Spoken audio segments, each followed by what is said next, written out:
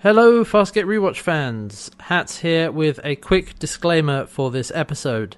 This episode deals with themes of domestic abuse and domestic violence. We know that Farscape has gone to dark places before, but this is the focal point of the episode. And just wanted to mention that up front for anybody who may be affected by topics of such nature. Alright, so with that out of the way, let's get on with the show.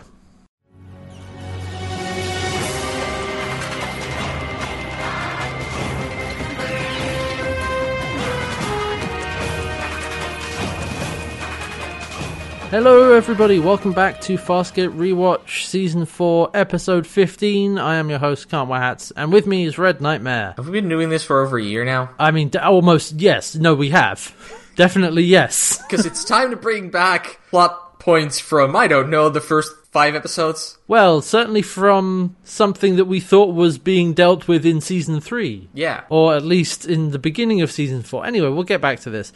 We'll get into what that is in a moment, because we are talking about the episode Mental as Anything, which, once we get into the plot of the episode, you'll see where that comes from. But the actual name of the episode actually stems from a band whose lead singer designed Mambo shirts that were regularly worn by Ricky Manning, who is the writer and executive producer for Farscape. We've had odd episode titles before, but whatever. It still works. I was going to say, it works quite well. So, yeah, this episode is... It's weird. It seems odd to say it's a bottle episode because it's not on Moya, but it's a bottle episode in another location, if that makes sense. Yeah. We don't really have much else outside of that place. Yep. So, yeah, we do...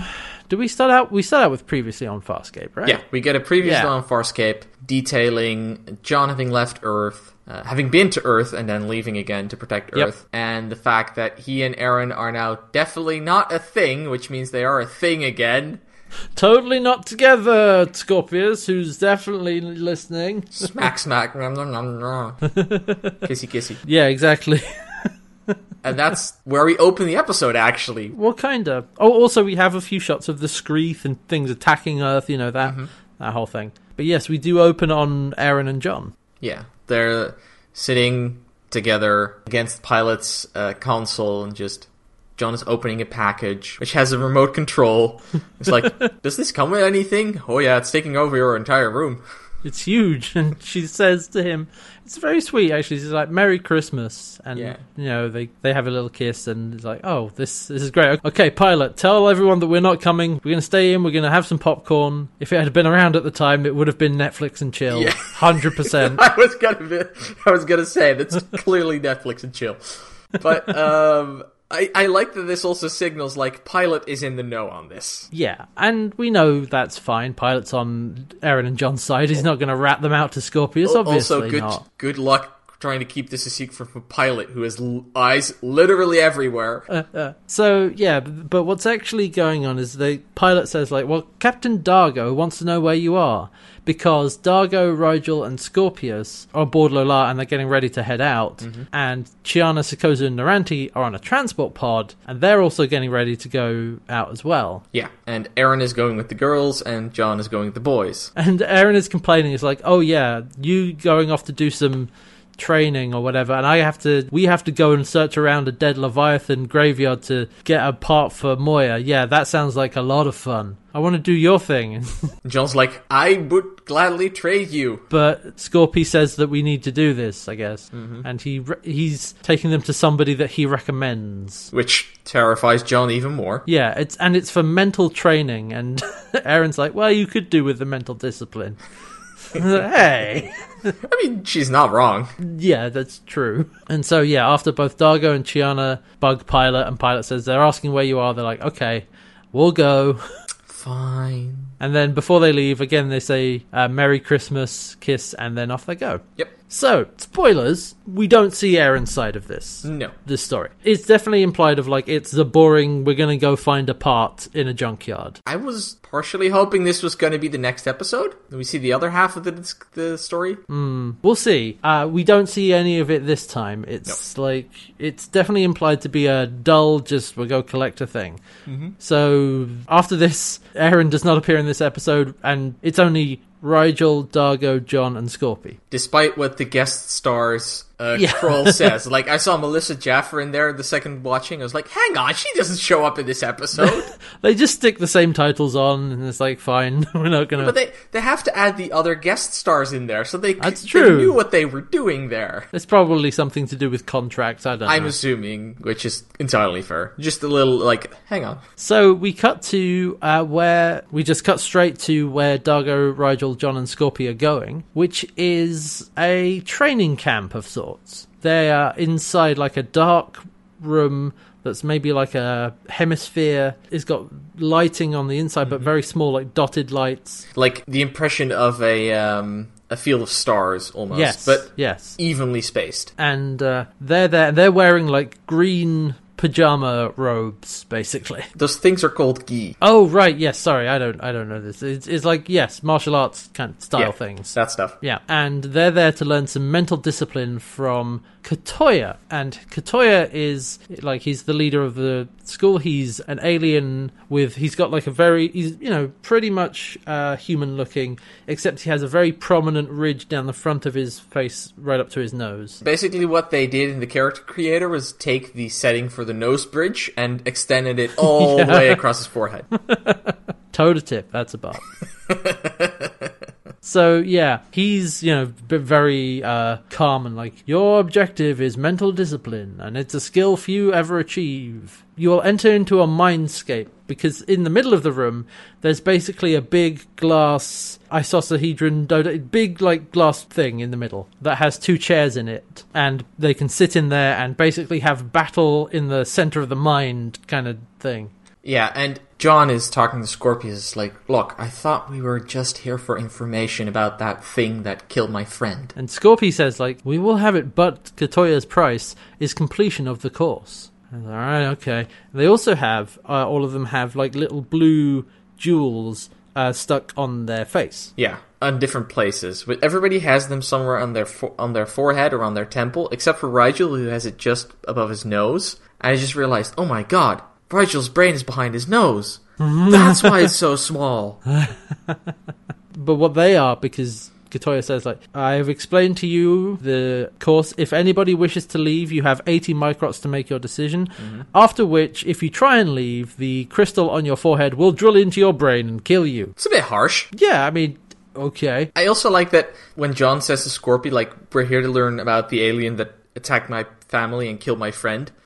A mention of DK. Thank you. Oh, yeah, that's right. Good. I remember that was the part I like in Terra Firma of, like, we're not going to mention that Jon's, like, best friend from Earth died? No? Okay. But yeah, we bring it up now. So yeah, Scorpius also assures Jon that, if that creature that attacked you if it was from tormented space, Katoya will know about it. And so they stay, but Dargo is sat there, and it's not just the 4 of them. There's some other people on the other side of the room on a bench, dressed in the same clothes. And Dargo is looking down, and he like sniffs, and he gets a flash of something. And he's like, I smell something. And Rigel says, oh, it's the Charid. That's the one that stinks. There's a Charid here. Yep, on the other side of the room. But Dar's like, no, I know that smell. This is something else. And so we cut across and we see one of them remove his hood, and we see it's a human male, Sebastian, pale, with like a small moustache and beard, and this like visibly like freaks Dargo out, upsets him, and we see like flashes, and it's like, it's Macton. Yeah, Macton. And now quick refresher on who Macton is. Macton is the brother of Dargo's wife, Lolan, and he's the one who framed Dargo, or arrested Dargo for her murder. Yeah, like all the way back in season 1, this was brought up for the first time. And Dargo, he's like, no, he killed her and framed me, and I was set up, and he couldn't stand it, and there was a whole thing. Yep. Also, I think it was when we had Into the Lion's Den, which was end of season 3. Yeah, part of Dargo's price was information about Macton. Yeah. And when we went from season 3 to season 4, Dargo was going off to try and find Macton. Yeah, and to me it was implied that he did find him. Yeah, it was never explicitly said what happened, and it was kind of dropped at the beginning of season 4. Dargo didn't really want to talk about it. He was kind of like, anyway, I'll explain later, and then never did.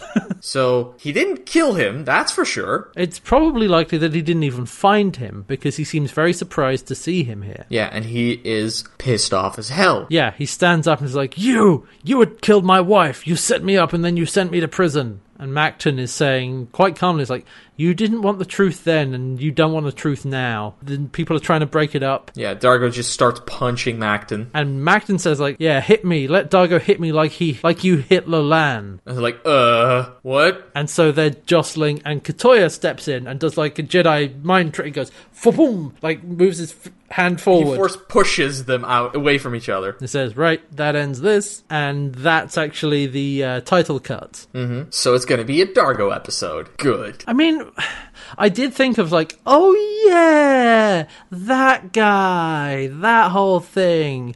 Why is this coming up now?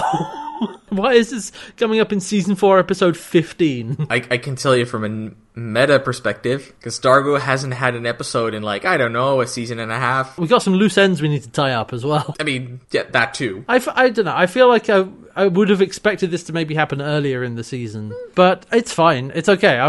It just threw me a bit. I was like, oh yeah, that whole thread of Dargo's story and personality. We're not done with that? Oh... That's a thing. So, okay, we cut back in, and the guys are in basically a little mess area, common room it's very industrial and Spartan. There's not a whole lot there. John asks Dargo, like, you doing okay, man? And Rachel is like, Macton's a liar, don't listen to him. And Frel, a peacekeeper, found us, a Frelling peacekeeper. We have to get out of here. And John's like, yep, no, we need to go. Whereas Scorpius says, Katoya is not gonna let us leave. And also that you've agreed to stay, you must abide by the rules. Do not kill Macton. John's like, okay, Frel the rules, I'm not sticking around for a marauder to turn up. But Scorpius says that this sector of Tormented Space is forbidden to peacekeepers without express orders from High Command. So, it's very likely that Macton is here unofficially. That or he's working for Grazer. But it's the more likely option that he's there unofficially. True. And Dargo he's sat basically kind of staring into middle distance, and he's visibly upset, and he's like, Macton destroyed my family, my wife, my son. He deserves to die. This is a very emotional scene, by the way. You can clearly see Dargo is heavily upset. And John behind him says, look, I got your back on this, but Katoya is not going to allow us to disrupt his class. So maybe save it for once class is out. Yeah, and Dargo just kind of sighs very heavily. He's like, still. Yeah, because he knows, like, John's right. Need to drop it. But he's finding that very difficult. I can imagine. Mm-hmm. So now we actually get a little flashback to Dargo's family. And it's in that sort of faded colour so that we can tell that it's a flashback. Oh, it's the past. I see. Aha! The past was in sepia tones. Exactly. When we didn't have full colour yet. Interestingly, Dargo is still in his post-season 1 makeup, when the plan was, at least initially, to make him up like he was in season 1. Ah, I was wondering about that. They didn't have time, and it was just easier to do it this way around, which is fine. It's okay. Yeah, I prefer this makeup anyway. Yeah, and also we only really notice the difference when you go back and look at season 1. Yeah. And so if you're just watching that, you're like, yeah, that makes sense. That's fine. Otherwise, this would have been way too jarring, I think, if they actually had gone back. It would have been actually a bit weird, yeah. But this is at his home with Lolan, and we see her. Is it still played by the same actress? Now, I don't know. I don't think so. No, I don't think so either. Let me double check this very quickly. Yeah, no, she's actually not played by the same actress as was in the little hologram that Dargo had in They've Got a Secret. It's a different actress. That was in They've Got a Secret, she was played by Alison Fox, and in this episode she's played by Rachel Gordon, so it's actually not the same. Yeah, I don't know why I picked up on that, because it's, I don't know, a year ago, but I just felt like, I don't think this is the same actress. Yeah, because the actress who played... I knew it. I knew this was it. Because the actress who played Lolan in They've Got a Secret had dark hair. And in this episode... That's why I noticed that. She's blonde. Yeah, it's... I thought it was something like that. Yes, I went back and looked, and yeah, there was... When you compare the two, they look nothing alike. They are completely different people. They're assuming that because the regular viewer wouldn't have seen that actress in 3 years, it wouldn't pick up on it, which is fair. I mean, yeah, it's the fact that the hair color is different. If at least have the same hair color, I would accept. That wouldn't have been that hard. Like, Claudia Black is not a natural black-haired woman. No, hair dye exists. Yeah. As far as I know, Claudia Black is blonde by nature, which always confuses me when I see pictures of her. That is weird. Yeah, but so, yeah, actually looking back now, you're like, oh, this is a completely different person. Mm-hmm. Oh, well, never mind. Yeah, it doesn't matter. It's not a huge deal. It's just like for sticklers for continuity, it's like, wait a minute. So yeah, we see her and Dargo. Actually, Dargo's at the back of the room because Lolan is talking to Macton, and he's telling her that, you know, Dargo's a Luxon. He can't help but hurt you. He's a wild animal. Yeah, and Lolan says, look, he would never hurt me. I trust him. Please go away. Yeah, we're in love. Leave us alone. And I wouldn't do anything to hurt him or turn him into you anyway. And Macton storms out past Dargo, and Dargo, like, growls at him. No. I like this because Dargo was hiding around a corner and just smiling smugly with his arms crossed, as Lolan is telling him this. And when Macton passes him, I like that it takes him just the split second to notice that Dargo is there. Yeah. The actor adding just that little bit of extra moment that he doesn't spin too early. And then Dargo says, goodbye, brother. And also, Dargo, I think this is actually cut in with them still sat in the room, and Dargo says, now we're both here. One of us must die. I wouldn't run even if I could. So then they get called back to the training room. So they go back up to the top, and Katoya is saying, like, right, step into the dojo, the isosahedron, the big thing. Yeah. And John's like, no, I'm not going to do that. I'm just here to watch. I've had enough people poking around in my brain. I don't want to go in there. You fail me, give me an F. I don't care. I'm not going in. Or at the very least, he's not going in first. I appreciate this, because John has been through so much with weird chairs. He's like, no. There is also the risk that, you know, the wormhole knowledge becomes known or maybe exposed through this, and he's not about to let somebody into his mind to fish it out. Good point, because it's like, yeah, no, you know, get in my head. Get in my head. He's had enough people in there already. It's getting crowded up there.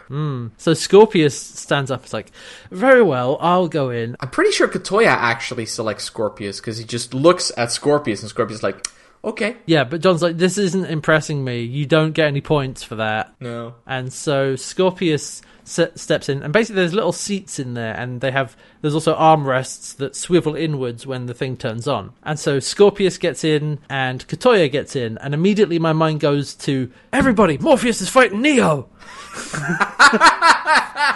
The Matrix. Oh god, that actually works, right. You're right. Tank load the training program. It's basically what it is. There's also a view screen at one end of the room that they can watch it on. Yeah, but what it actually is playing digital hot potato. Yeah, pretty much is. And so we see inside the virtual reality, and or the mental whatever it is. And we have Scorpius and Katoya standing apart from each other. It's basically a very dark room. We see a shot from above, and there are two discs that sort of overlap, and that's the platform that they're standing on. And in between them, it's actually a glowing orange D20. Oh, yeah, it is. It's a 20-sided thing. So basically they're laying on their D&D inspirations very thick, is what you're saying. Yeah. But so the idea is that they use their mental power or mental force to push it back and forth, and, you know, it will cause them pain if it gets too close to them. Mm-hmm. And so they have this battle of wills, and they're pushing it back and forth, doing kind of like, I guess, martial arts moves, slow, like pushing and pulling and that sort of thing. And Katoya says, like, do not withhold your efforts, but anger is not a substitute for clarity. We can do this with a minimum of harm. It doesn't have to be painful. And so Katoya is overcoming, like, Katoya's the more powerful. Yeah, Katoya's teacher. He should be more powerful. And so he pushes it up against Scorpius, and you can see it's causing him pain. We cut outside and we see that Scorpius is kind of shaking in the chair. And then Scorpius manages to push it away, but then Katoya pulls Scorpius to him. And rubs the D20 in his face and is like, look at it, it's a critical hit. But it's like, do you want to end this? And Scorpius, he's like, I was just starting to enjoy the pain. And then we snap out of it. Yeah, and John is, looking at the screen, is like, this is what I'm talking about, pain for Scorpius. And then when Scorpius steps out, John says to him, he's like, well, that was instructive. And Scorpius like, well, it's not meant to be painless. And it never will be painless, John. And John is like, yeah, whatever. So then we see John goes down to the lower area because he's going to the bathroom. He's going to take a piss. Yep. And as he's walking through, Macton is actually there in the common area. John stops like, what are you doing here? And Macton says, I'm waiting. I'm responding to Dargo's death threats. He said he was coming for me. And John then says, I was just wondering why you were following me to the bathroom. And just continues on. But then Macton says, as John's trying to leave, says, I won't allow Dargo to kill me to conceal what he did to his wife. He killed Lolan, and he beat her, and John's like, okay, no, you killed her. No, I don't buy any of that. Dargo would never do that, period. But then Macton says, no, he killed her in a fit of hyper-rage. And it's like, look, Dargo says he didn't do it, it's good enough for me. Macton says, well, you know that hyper-rage causes blackouts, right? You know what hyper-rage is? He's like, oh yeah, I'm familiar with it. Yes, I know what hyper-rage is. And yeah, do you know what a croc is? Because you're full of it right now.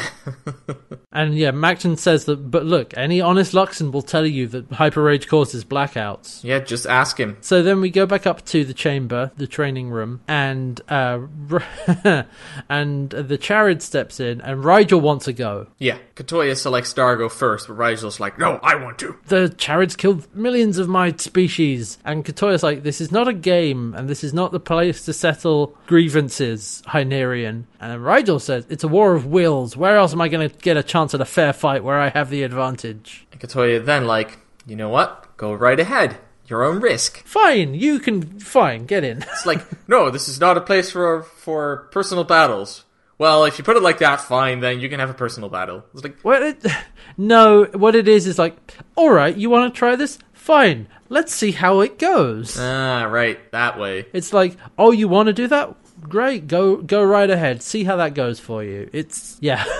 It's clearly a bad idea, but it's like, you know what, you want to do this to yourself? Fine. Not my problem. You're an adult. He's teaching Rigel a lesson. And so Rigel gets in with the Charid. So meanwhile, Dargo is sat on the side and asks John's like, what lies did Macton tell you? And John's like, look, it's not important. Let's just keep going. Put it out of your head. He's like, no, what did he say? And John says, well, first of all, he said that you sent death threats. And Dargo's like, well, that's true. John's like, look, I don't want to talk about this anymore. It's just going to piss you off. Dargo says, look, I'm already pissed off. He said something about how hyperages can cause blackouts. And then we have a flash of Dargo kind of hyper-raging back with Lolan in his house. He's up against the wall. He's like shaking a table. He's like, ah, and Lolan's like, no, Dargo, are you okay? Yeah, she's clearly afraid. Not of him, but for him, I think. Probably a little bit of both. Yeah, that's fair. But mostly, yeah. But he's up against the wall shaking this table, trying to control his hyper rage. Or at least channel it into the table. And he's angry because he didn't want Macton in the house. Mm-hmm. So we cut back to the arena and Dargo says like, yeah, okay, blackouts during hyper rage, they do happen, but I learned to control them. I like how he says, can happen. No, they do happen. But he says Luxons, especially young Luxons, they're genetically violent, and the impulses take cycles to master, which is why Luxons aren't allowed to marry young. Which is what Dargo and Lolan did. Yeah, and John's like, but you guys did that. It's like, yeah, but I was in control, and Lolan knew I would never hurt her. I made a vow that if I ever did, I would leave immediately with no questions. Yeah, I'm hearing all this and I'm like, oh no. Yeah. Oh no. It's like, oh no, are we going in that direction? I know what groundwork they're laying. Yeah. Oof. All right. And so, meanwhile, while this conversation is going on, Rigel has been battling the Charid, and he's not been doing very well. Like, he's been having the the D20 like pressed against his face quite a lot. Yeah, and he's starting to foam at the mouth. And John pipes up. I love this because this whole time I was thinking like, yeah, this is Jedi school, and John's like, hey, excuse me, Master Jedi, can I have a word? He's like, Rigel doesn't seem to be doing so good. It's like, he is expending a lot of energy, but he'll be okay. Shouldn't you step in? Can he actually get hurt? And Katoya is like, it was his own choice. He's there by his own volition. He can give up whenever he wants. But John and Dargo get up to like, okay, no, screw this. We're going to get him out. And and Katoya just force pushes them back. Mm-hmm. I'm never it's not entirely clear to me if he actually has like force powers, kind of, or if it's to do with the jewels on their head that he's controlling them, maybe. I'm choosing to believe he has force powers because it's more fun. Sure. And so they get thrown back. But what actually happens is Rigel is able to turn the tables. Yeah, he does send the D20 back and blasts the chariot in the chest, shattering the D20. And then he comes to, it's like, but he's passed out actually. From Yeah, that he's effort. completely passed out. And so we then see Dargo and John taking Rigel down into the common area, and like Dargo's holding him like a baby. Yeah, and Dargo's like, he's cold. Like, put him down. We'll make sure he's okay. Give him a blanket. And John basically walks up the stairs to Katoya and says, like, look, we're done. We're leaving. Yeah, and Katoya just says, no, your training is not over. And John turns, it's like, no, okay, screw this. And Katoya force pushes him down the stairs. Yeah, onto the ground, knocking him out. And it's like, your training has only just begun. Oh, dear. Oh, dear, he's on the dark side. Oh, no. Oh, he's definitely a grey Jedi, I think. Yeah. With that choice of clothing, definitely. So we then go back to the training room. There's a cut here, and yeah, the other trainees enter. First, Macton comes in, and he does like punches his hand into his martial arts, like, Master. Yeah. Bows to him, and then nobody else does that. Just Macton. Sucking up to the teacher, I see. Yeah. And so they come in, and then they're followed by Scorpius and Dargo. Yeah, and Scorpius says to Dargo, John has been put into remedial teaching, removed from the course. And Dargo's like, yeah, I know, I got that, but I wasn't thinking about that. Yeah, no. And, like, Dominar Rigel will recover. And Dargo's like, I wasn't thinking about that either. And Scorpius is like, I am aware. I was thinking, because Dargo, of course, was thinking about Macton. But Scorpius says, like, heed their examples, remain focused on the task in front of you. Dargo just gives him a look like, that's rich coming from you. Or more like, what do you expect me to do? But also I'm like, yeah, no, he's gonna listen to you, Scorpius. Yeah. Totally. Yeah. And so Katoya calls Dargo up to the chair, and Scorpius like, okay, you need to stay focused. And so he sits in the chair, but he gets another flashback to Lolan, and this is like him after he's hyper raged. He's just come to, and he's like, did I hurt you? And she's like, no. You didn't. We'll get through this. It's okay. It's like, but if I did hurt you, you'd tell me, wouldn't you? It's like, I know how much this upsets you. And she says, no, you never hurt me, and I would definitely, I promise I would tell you if you did. And he's like, yeah, you tell me if I did, right? And she's like, yes, I would. And I'm like, oh, God, no. Okay, so this gets discussed more later in the episode, but they are laying the groundwork for these themes right now. Yeah, the uncertainty, definitely. Yeah, so Dargo is in the chair, he goes into the mindscape, and it's not the back and forth battle. Nope. What it is there's blue light. Basically, it's laser light in like a smoky room. Isn't this scanners? Aren't they Scanners, called like that? Right, yeah. Where it would like make like a thin rectangle of light, coming out. And the idea is that it's kind of a maze, and they'll switch on and off, and if he gets hit by one, it causes him pain. Yeah. And so he has to concentrate and focus and find a way out. I like how they use relatively simple technology to create this cool effect. Yeah. Like, it makes total sense, and it's not that high-tech or CGI. It's not over the top like, this is the mental world thing. No. It's fine. Katoya is trying to instruct him. Dargo's not doing well at all. No, he's, like, getting hit all the time, and he gets angrier and angrier and angrier. And Katoya... Teacher's disappointed. But also, Katoya is giving the most, like, mystical bullshit, unhelpful advice. Yeah. Clear your mind, focus, control your anger. It's like, how? You're not giving him any specifics. No, you're giving him end goals that he already knows. It's like, get good, scrub. He's basically the Dark Souls Twitch chat community. He's not okay. No, that's unfair. He's not that bad. Okay, no, that's. I apologize to all Kotoyas in the world for my outburst there. That was unjust and uncalled for. 20 minutes in the pit in remedial training. John, scooch over.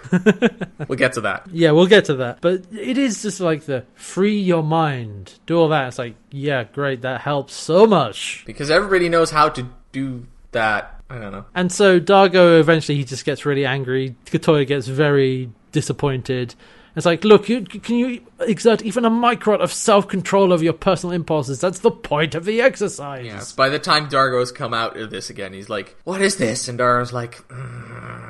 And then we cut to Dargo in the common area. He's packing up his stuff, and he's like, I'm leaving. I'm going. And Kotoya says, that's not how you're going to find the answers you seek. And Dargo's like, what answers? What questions? And he's like, okay, I've had enough of your mystic bullshit.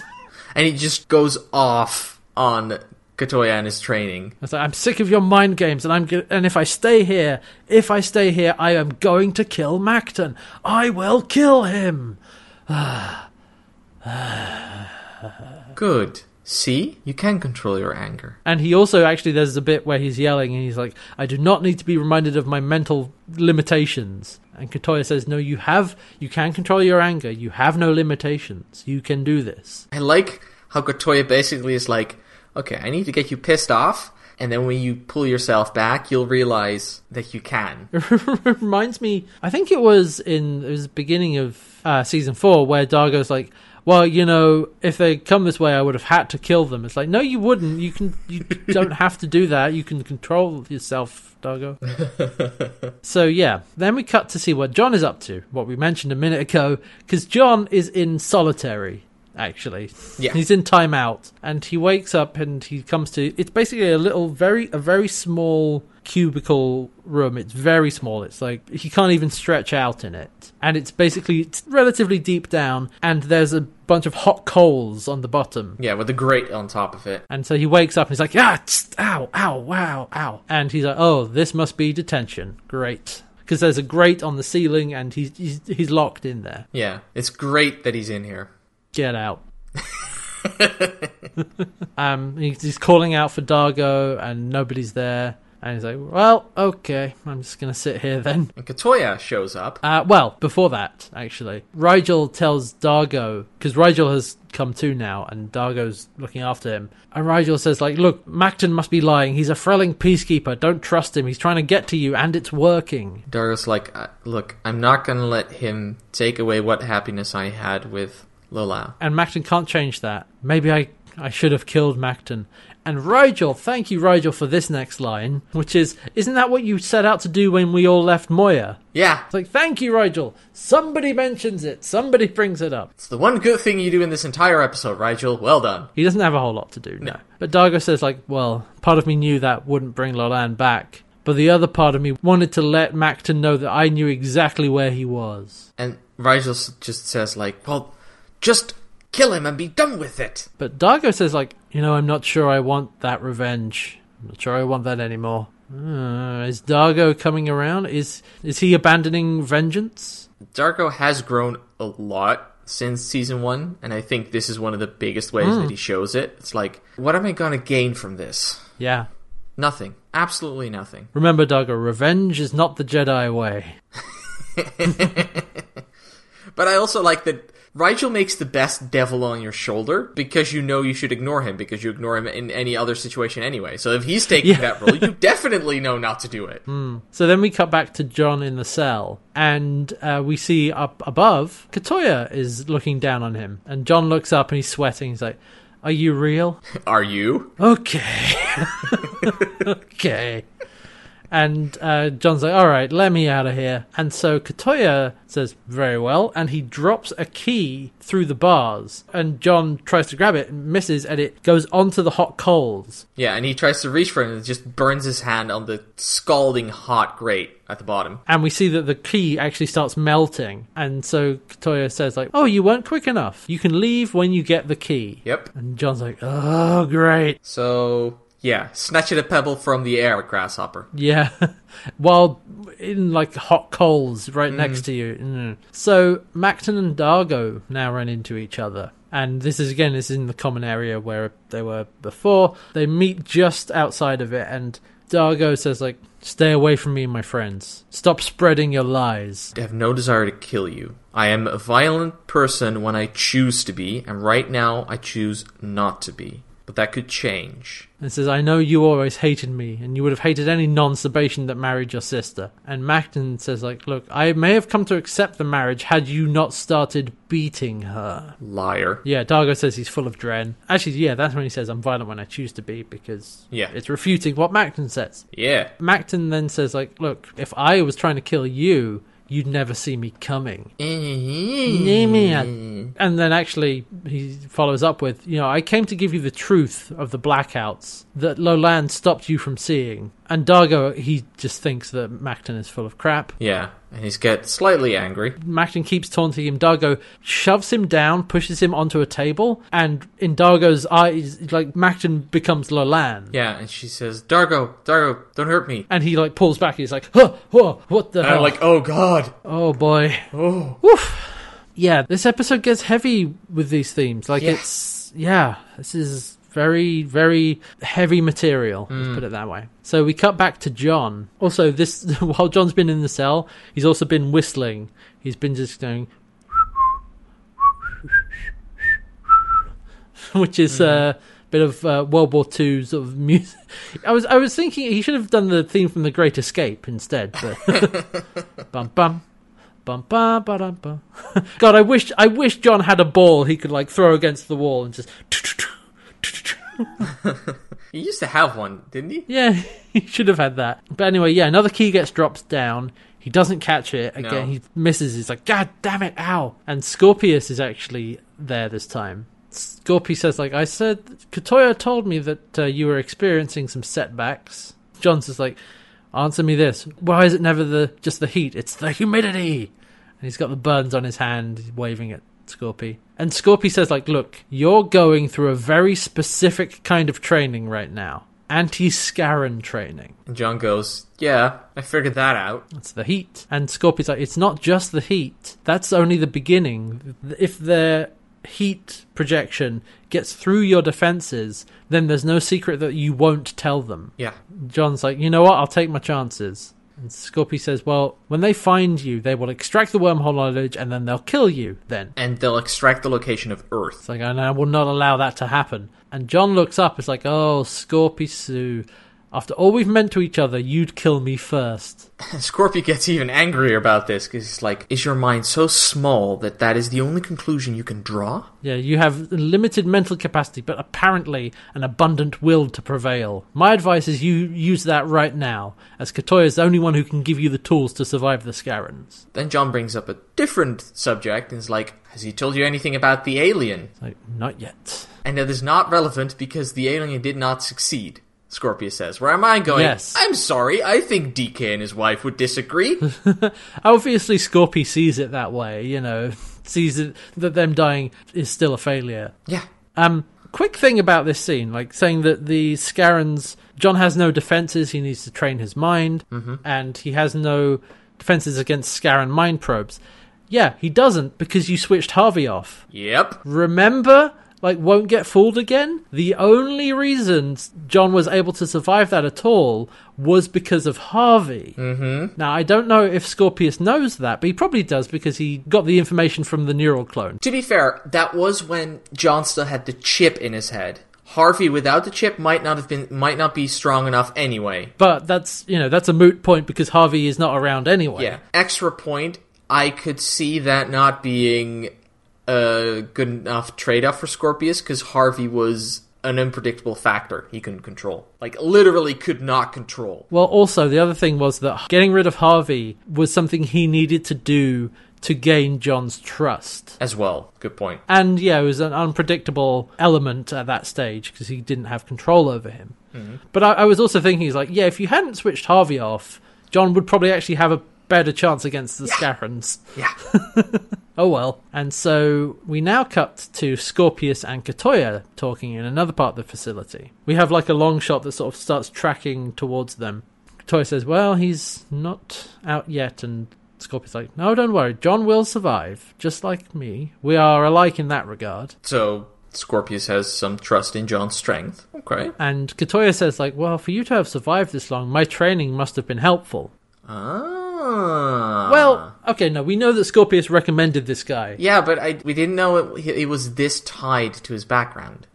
True. And Scorpius says, yes, your training has saved my life on many occasions. I would like to request 3 favors. There's one other thing Katoya also mentions. Oh, yeah. Because he says, I trained you to be able to survive without this cooling suit, yet you still have use for it. And Scorpius responds with, well, there is always more to learn. And then he says, I wish to request 3 favors from you. Do I owe you that much? And Scorpius like, well, I did spare you from Peacekeeper captivity and my Aurora chair. I would have survived your Aurora chair, but continue. Yeah, he probably would have survived the Aurora chair. He would just have been killed in captivity instead. Fair point, actually. Yeah. Yeah. It's like, all right, you're not giving us what you want? See if you can force push a pulse blast. Dodge this. So Scorpius names his 3 favors. His first request is intensify John's training.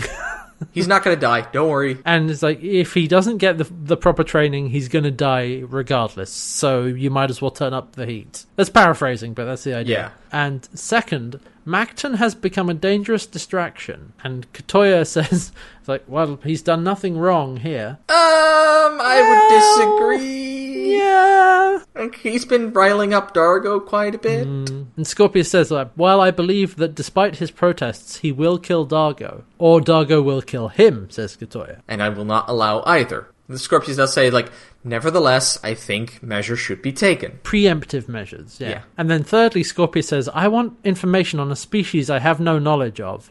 It recently attacked Crichton and his family. May I describe it for you? And then we cut away. Actually, no, we pan down into John's cell, because apparently they're not standing not that far from John's fire pit. The coals are sizzling, they're, still very, very hot. Dargo is now come to see John. John's like, oh, buddy, help me out. Can you help me get this grate off? And they go to try and pull the grate off the ceiling, off the top, and Dargo can't lift it. No, and Dargo says, look, we need a quilter blade or a pulse grenade to take that thing loose. But look, I brought you some water, and he just pours some water down into the cell, and John starts drinking it. I do like that the one that it misses, you can hear it sizzle on the floor. And Dargo says, this whole thing it's doing my head in. I've been thinking of killing Macton for half my life, but now I'm starting to question things. Did Lolan lie to me? And John's like, okay, no, buddy, that's Macton. He's filling your head with crap. Yeah, it's like, but it's a possibility. Yeah, he's filling your head with possibilities. And it's like, don't go there. It's like, I'm already there, John. Look, whatever happened, whatever Lola did, she did it because she loved you. That means something. And Dargo's like, but it means it's possible I killed the woman who loved me more than life. And Dargo's very upset. Yeah, because he's starting to think, what did I do? He's starting to question himself, like, did I kill my wife? And do I not remember? Like, just the possibility of that just terrifies him. So then we go to see that Dargo and Katoya are talking again. And he's come to him and saying, I have a lot of respect for your work. Despite my actions maybe not showing that. Just mental strength isn't really my strength. Can you help me find an answer? They're sat in the common area across from each other. And I like how this is a very slow scene, and it's humble Dargo, which is one of the best Dargos in the series, I think. Like, he's letting go his ego, and he's just like, okay, no, I do need your help. I want an answer. And Katoya asks him, what would you like to know? What kind of monster I really am. Oh boy. Like, how horrible was I? Am I? Yeah, and so they go back up top and get back in the chairs, get back in the mind thing. I like that Katoya says right before they turn it on, this need not be difficult, with Dargo responding, but it probably will be. Yeah, and so they go into the mindscape, and they're both standing there, and we pan around, and actually it pulls back, and we see that there is Lolan with a knife in her lying on the ground. And Dargo's like, I don't want to see that. But Katoya says, stay focused. But then Lolan actually I think she either stands up or she's behind him suddenly. saying, I know it upsets you, but you're getting worked up over nothing. And Dargo's like, no, my anger's to be controlled, not used against someone I love. And I like that whenever, like, it keeps cutting between focus on Dargo's face and Lola's face. But whenever we're at Dargo's face, Katoya's face is somewhere in that shot. Keeps shifting. Once it's in the foreground, then it's behind him, then it's like on the other side behind him. Yeah.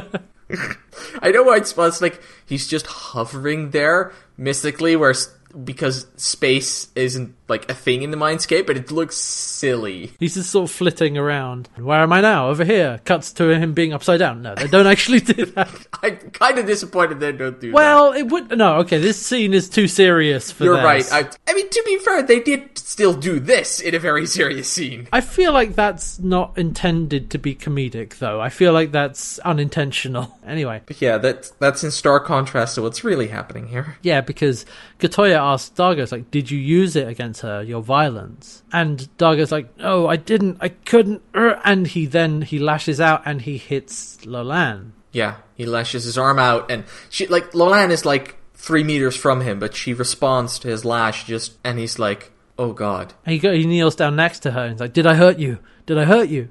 She's like, no, you'll never hurt me. And he then again says, but you tell me if I did. You promised you'd tell me if I did. And she's like, do you know how much I love you? And she's like, yes, I do. And then Katoya is in the background of this. Like, Dargo and Lolan are in, like, the foreground in, like, a close-up. And, like, in the background, Katoya is just standing there. And suddenly he just explodes into the light. And he's like, gone. I'm like, okay, that's fine. Maybe he left to let Dargo think about what's going on here.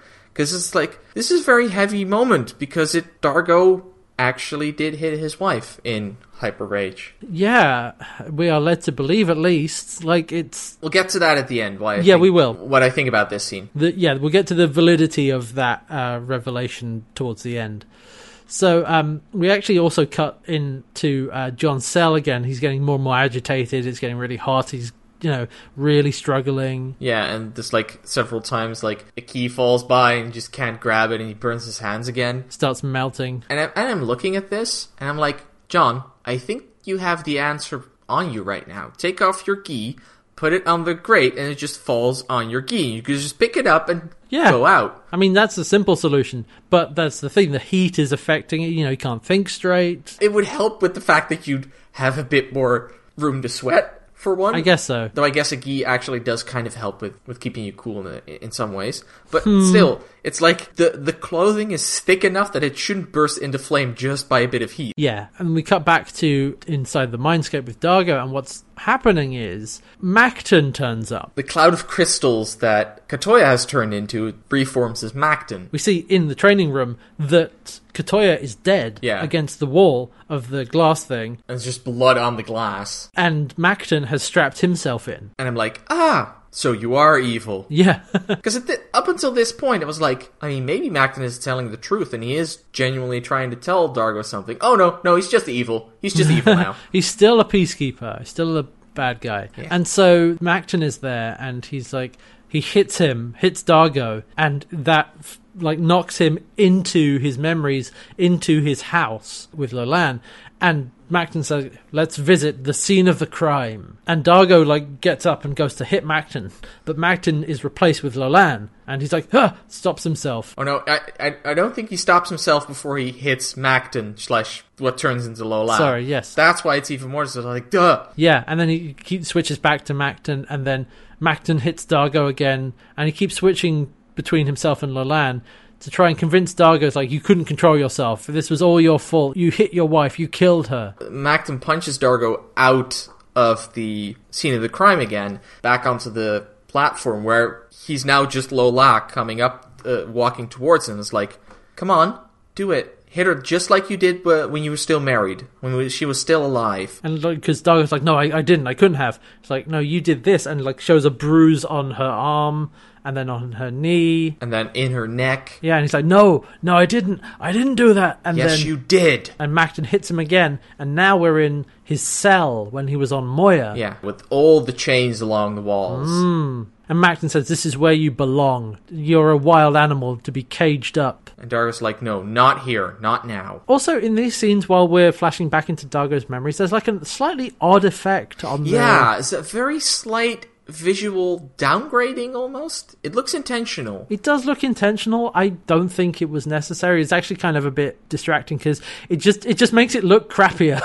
I think this was intentional, and we'll get to why at the end. I just realized something. Well, all right, we'll talk about that once this scene is over then. So then Macton's like, no, you belong in here, and, uses his mental power to chain Dargo up. I like how this is shown, because Dargo lunges at him again, Macton punches him back, and suddenly he's in the chains. His arms are in manacles on the chains again. And Macton starts hitting him, and it's like, this is what you did to Lolan, this is what your rage felt like. Punch, punch. Yeah. And we cut again to John in his cell now. Another key gets dropped in, and he misses it, doesn't catch it, but he's like, ha, gotcha! And he just grabs the grate on top of the coals, screaming, pulls it off, reaches his hand into the coals, grabs the key, and cools it with his own hand. And he's like, ah! That's metal AF, John. Yeah. That's metal as Frel. Especially the part where he keeps it in his hand because that cools faster. I'm like, oh, yeah. That's gotta hurt. Oh, boy. And Dargo, we cut back again to Dargo and Macton. And Dargo says, like, no, I didn't kill her. Macton says, no, you drove her to her death. Yeah, and he sees her walking in. And I like what they did here, because apparently from what I could see, they moved the stage meant for the living room of Dargo, the room of Dargo's house, right next to the Moya set. So that one of the cell doors leads into his old home. Yeah, and she walks in, and because at this point, like, Dargo's been refuting Macton. Like, I didn't kill her, I didn't. And Macton does actually say, he's like, no, you didn't kill her, but you drove her to her death. Yeah. So this whole time, then, we're already getting some doubt on this because Macton said that Dargo killed her. But no, actually, apparently, then Macton's changed his story that she killed herself. In a way, I guess, to Macton, that's the same thing. Yeah, that's the idea. But, we're starting to see a few cracks in this because, like, she's got a knife in her chest and she's stabbed, actually, in her side, sorry. We saw her that she was stabbed in the side, but what happens in this case is she walks into the room with just sadness on her face and she stabs herself with the knife, collapsing. And Macton goes up to Dargo right next to his face and says, at some point she couldn't bear the pain anymore. She had no other way out. This is your doing. I'm going to leave you here to rot in your rage for all eternity. That's what you deserve. And Dargo does actually start raging. He starts, like, hyper-raging. Yeah. And so Macton is leaving. And I like how they did this, because in the Mindscape, Dargo is just raging, but we cut to him sitting in the chair, and you hear him saying over the rage, like, no, regain control. He starts breathing, controlled, and we cut back in, and Dargo's, focusing his mind, controlling his rage. Macton turns around, Dargo just, like, stands up, the chains fall off him. Yeah. One on the other, the manacles just open, and he just stands there. And very calmly he says, you're lying. Every word you've said is a lie. And Macton's like, no, you beat her, you drove her to death. And Dargo, like, just hits Macton. It's like, no, I know what Lolan went through for our love. I wish I could have loved her half as well. You never knew her. I did. And Macton says, oh yes, you loved her. You loved her to death. And Dargo is just, like, calm, pushing Macton back. And it's like, no, you don't have this power. And Dargo is like, Lolan taught me that I do have power over my rage. And I have no intention of killing Macton. And I love my wife, but you wouldn't know that. No, you never knew her like I did. And he also says that when he says, like, because Lolan showed me I have power over my rage, which gives me more than enough control to deal with you in here. Yeah. Also, he says, here's how I know that you're full of crap. She could have left me for my failings, and maybe she should have, but she would never willingly have left her son without a mother. And I went, oh, right, they had a kid. Yeah, they had a kid at this point. It wasn't mentioned in the episode. Jotham hasn't been brought up once. No, I was expecting, like, maybe, like, baby Jotham to be there, but no. So it's like, yeah, he's right. Sure, she would have left him, but she wouldn't wouldn't have left Jotham without the mother. But it's also like, that's why he doesn't buy the suicide angle. Because it's like, if anything, she would have taken Jotham and left. Yeah. That's Dargo's read on it. And it turns out to be right, because he says, I want to see your memories. Yeah, I want to see the truth of what happened. Why you killed Lolan. And so we go back to Dargo's house. And I like how he just goes behind him, sits behind him, and just holds him there. And what we see is Macton and Lolan, and he's telling her that what's going to happen to Dargo is like he'll be dishonorably discharged and locked up and taken away. And she's like, no, he's done nothing wrong. And Macton walks away. He's like, no, I will have to put him away and he will be tried and taken away from you. It's like, he has done nothing wrong. Lolan's like, I won't let you. She grabs a knife and goes for Macton. And Macton's like walking away at this point. And so he catches that, spins around, and like reflexively grabs it and stabs her. Yeah, just he deflects the arm back at her own hand on the knife. And, you know, the present Macton, Dargo has in a headlock. And Macton says, like, it was my fault. She attacked me and my Peacekeeper training took control. At no point does he say it was my fault. He sorry, says, you're right. You drove her to this and my Peacekeeper training took over control. He never admits his own responsibility in this. Yes, right. Sorry, you're right. And Dargo's like, no, that's not the whole truth. Show me the whole truth. Because the body that they found was beaten. Yeah. And like, that's not everything. And so Macton's like, well, I had to make you pay. I had to make it look like you did this in a fit of hyper rage. So he had to beat her after she had been stabbed. This is really like to frame Dargo for it. And this is like really heavy and really distressing. This shows how much of a piece of shit Macton is. Because not only was he so obsessed with his hate for Dargo that he disgraced the body of his own sister, but given the situation he was in and what happened, and give him an idea of how far Peacekeeper medicine is ahead of ours, they could have probably saved her if he'd acted fast. If he'd been prepared to accept his own responsibility to what happened, she could have been saved. I think also, even if she couldn't have been saved, if he had admitted to killing her, I feel like the Peacekeeper Command wouldn't care. No, I think they would have cared. Sebastian soldier killing a civilian, they would have cared. I suppose so.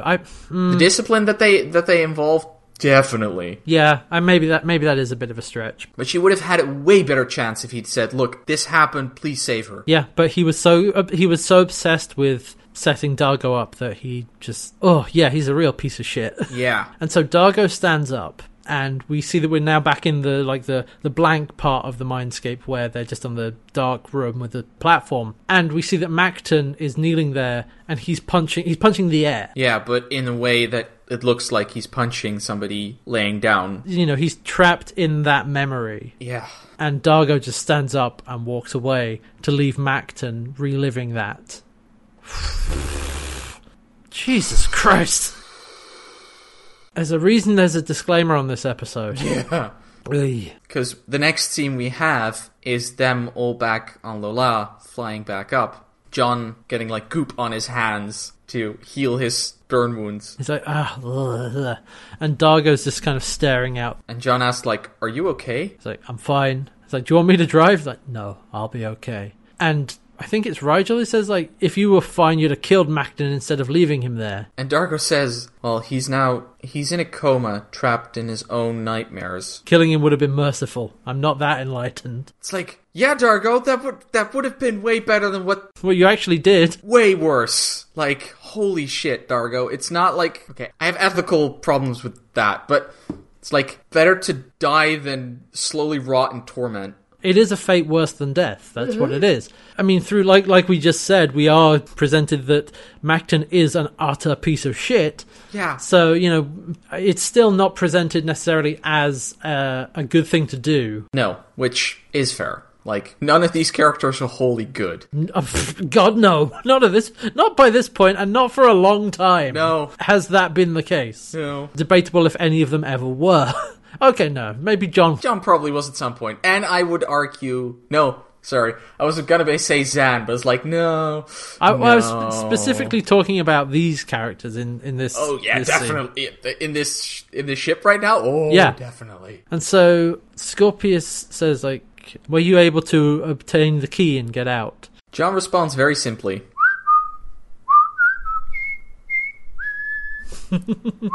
And Scorpion's like, okay.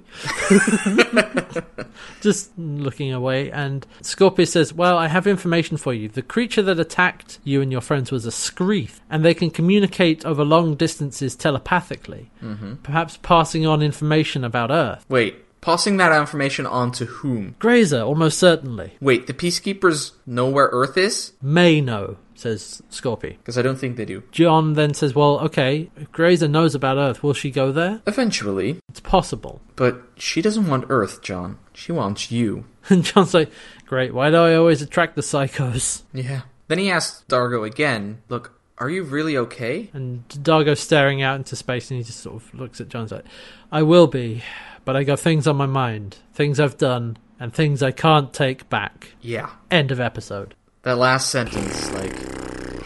Oh boy. Because that last sentence makes me think that at least... wasn't even a punch, the slap, or whatever it is, the moment before Macton enters the mindscape, when there was nobody messing with his memory. Yeah. I think that actually happened. Yeah. Anything after that probably didn't, but I think that one moment did happen. So here's the thing, like, okay, this episode deals with these very heavy themes of domestic abuse, and I was very nervous about parts of this episode. It's like, are we gonna have Dargo? Is it gonna be the case that Dargo did beat Lolan and kill her? He didn't kill her, but it's implied that he did hurt her. Yeah. And that she never told him. I feel like it's just ambiguous enough, but it's implied that he did definitely hit her. Yeah, at least once. So it skirts that line with the fact that she never told him.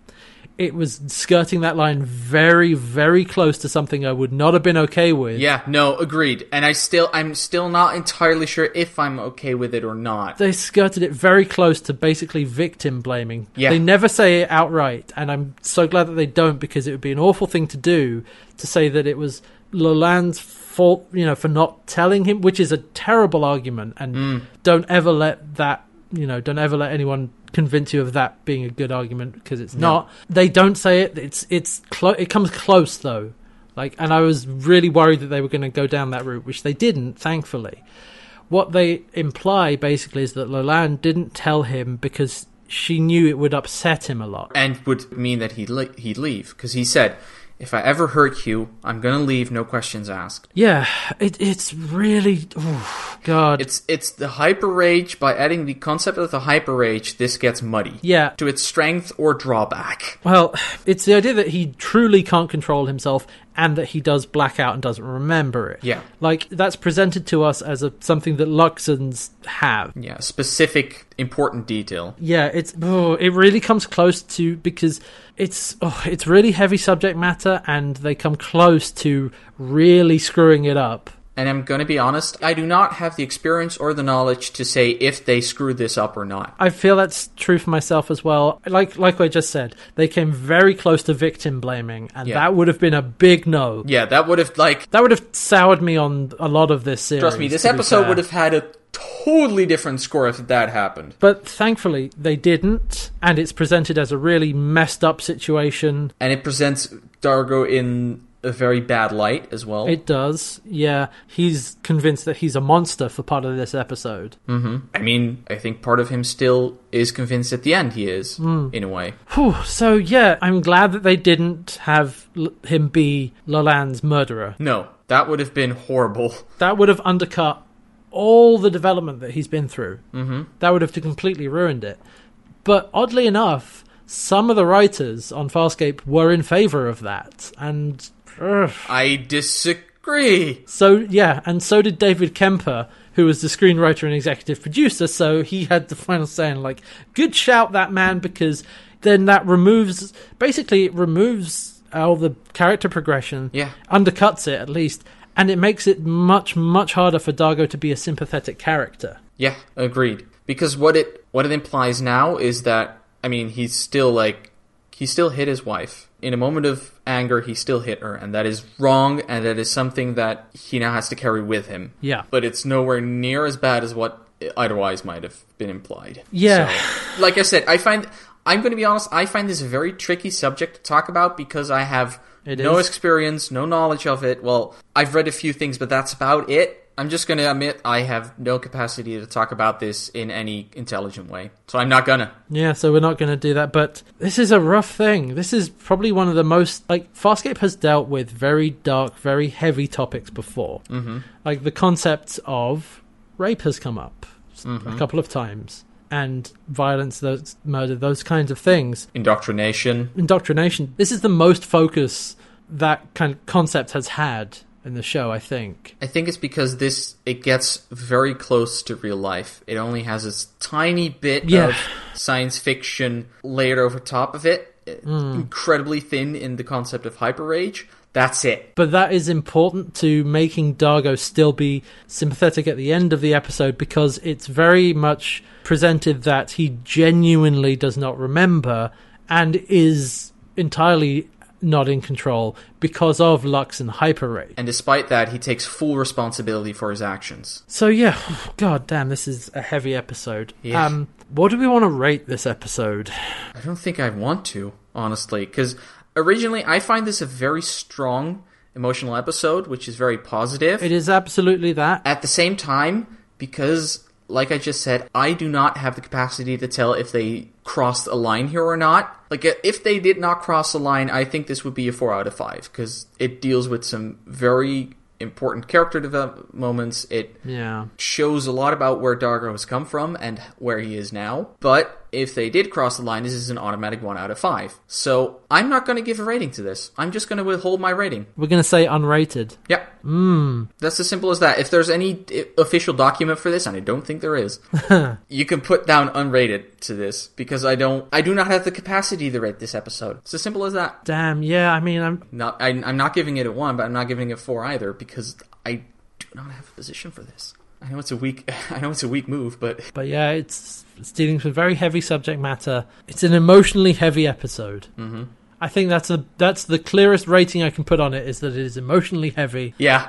And yeah, all right, okay. You know what? Let's go with it, because mechanically, when I was watching it, I was like, maybe this is well put together, all that stuff. But yeah, if it is crossing that line, which we are not, equipped to say if it is or it isn't, unrated. Mm-hmm. This is the first time we've never had to do this before. An unrated episode. And it doesn't make it a bad episode, doesn't make it a good episode. Like I just explained, I do not have the capacity to rate this episode, so I won't. But you're right. If it does cross that line, and I feel kind of crappy not being able to tell, because I feel like I should be able to make that judgment, but we don't have the knowledge to do so. And we are we're very, very upfront about that. So what do we have next week? Is it going to look up? Are we going to follow the other half of the group, what they did? Let's find out. Because I kind of hope so, because that would be an interesting angle for 2 episodes. Just cut John out for an episode. Right. Next week is episode 16, Bringing Home the Beacon. Which is a play on words on Bringing Home the Bacon, I see. Yes, it is. And you're absolutely right, it is the female side of things. Score! It's Moya's female crew head for an asteroid outpost, helping to find a device that will help disguise Moya.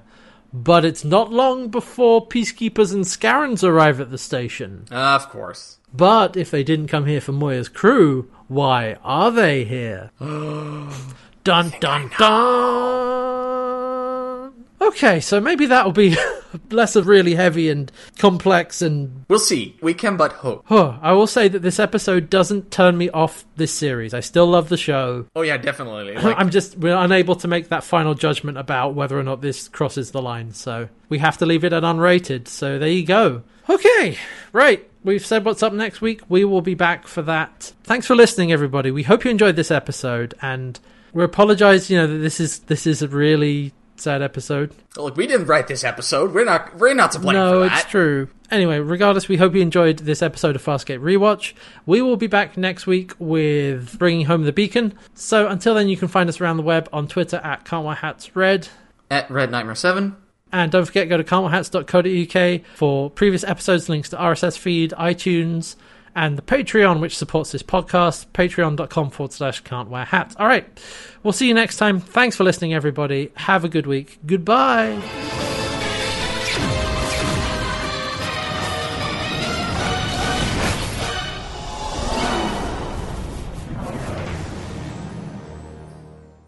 right, Red.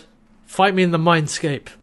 You're going down, you little man. All right, D20 coming your way. Oh, well, here's a D12 for you.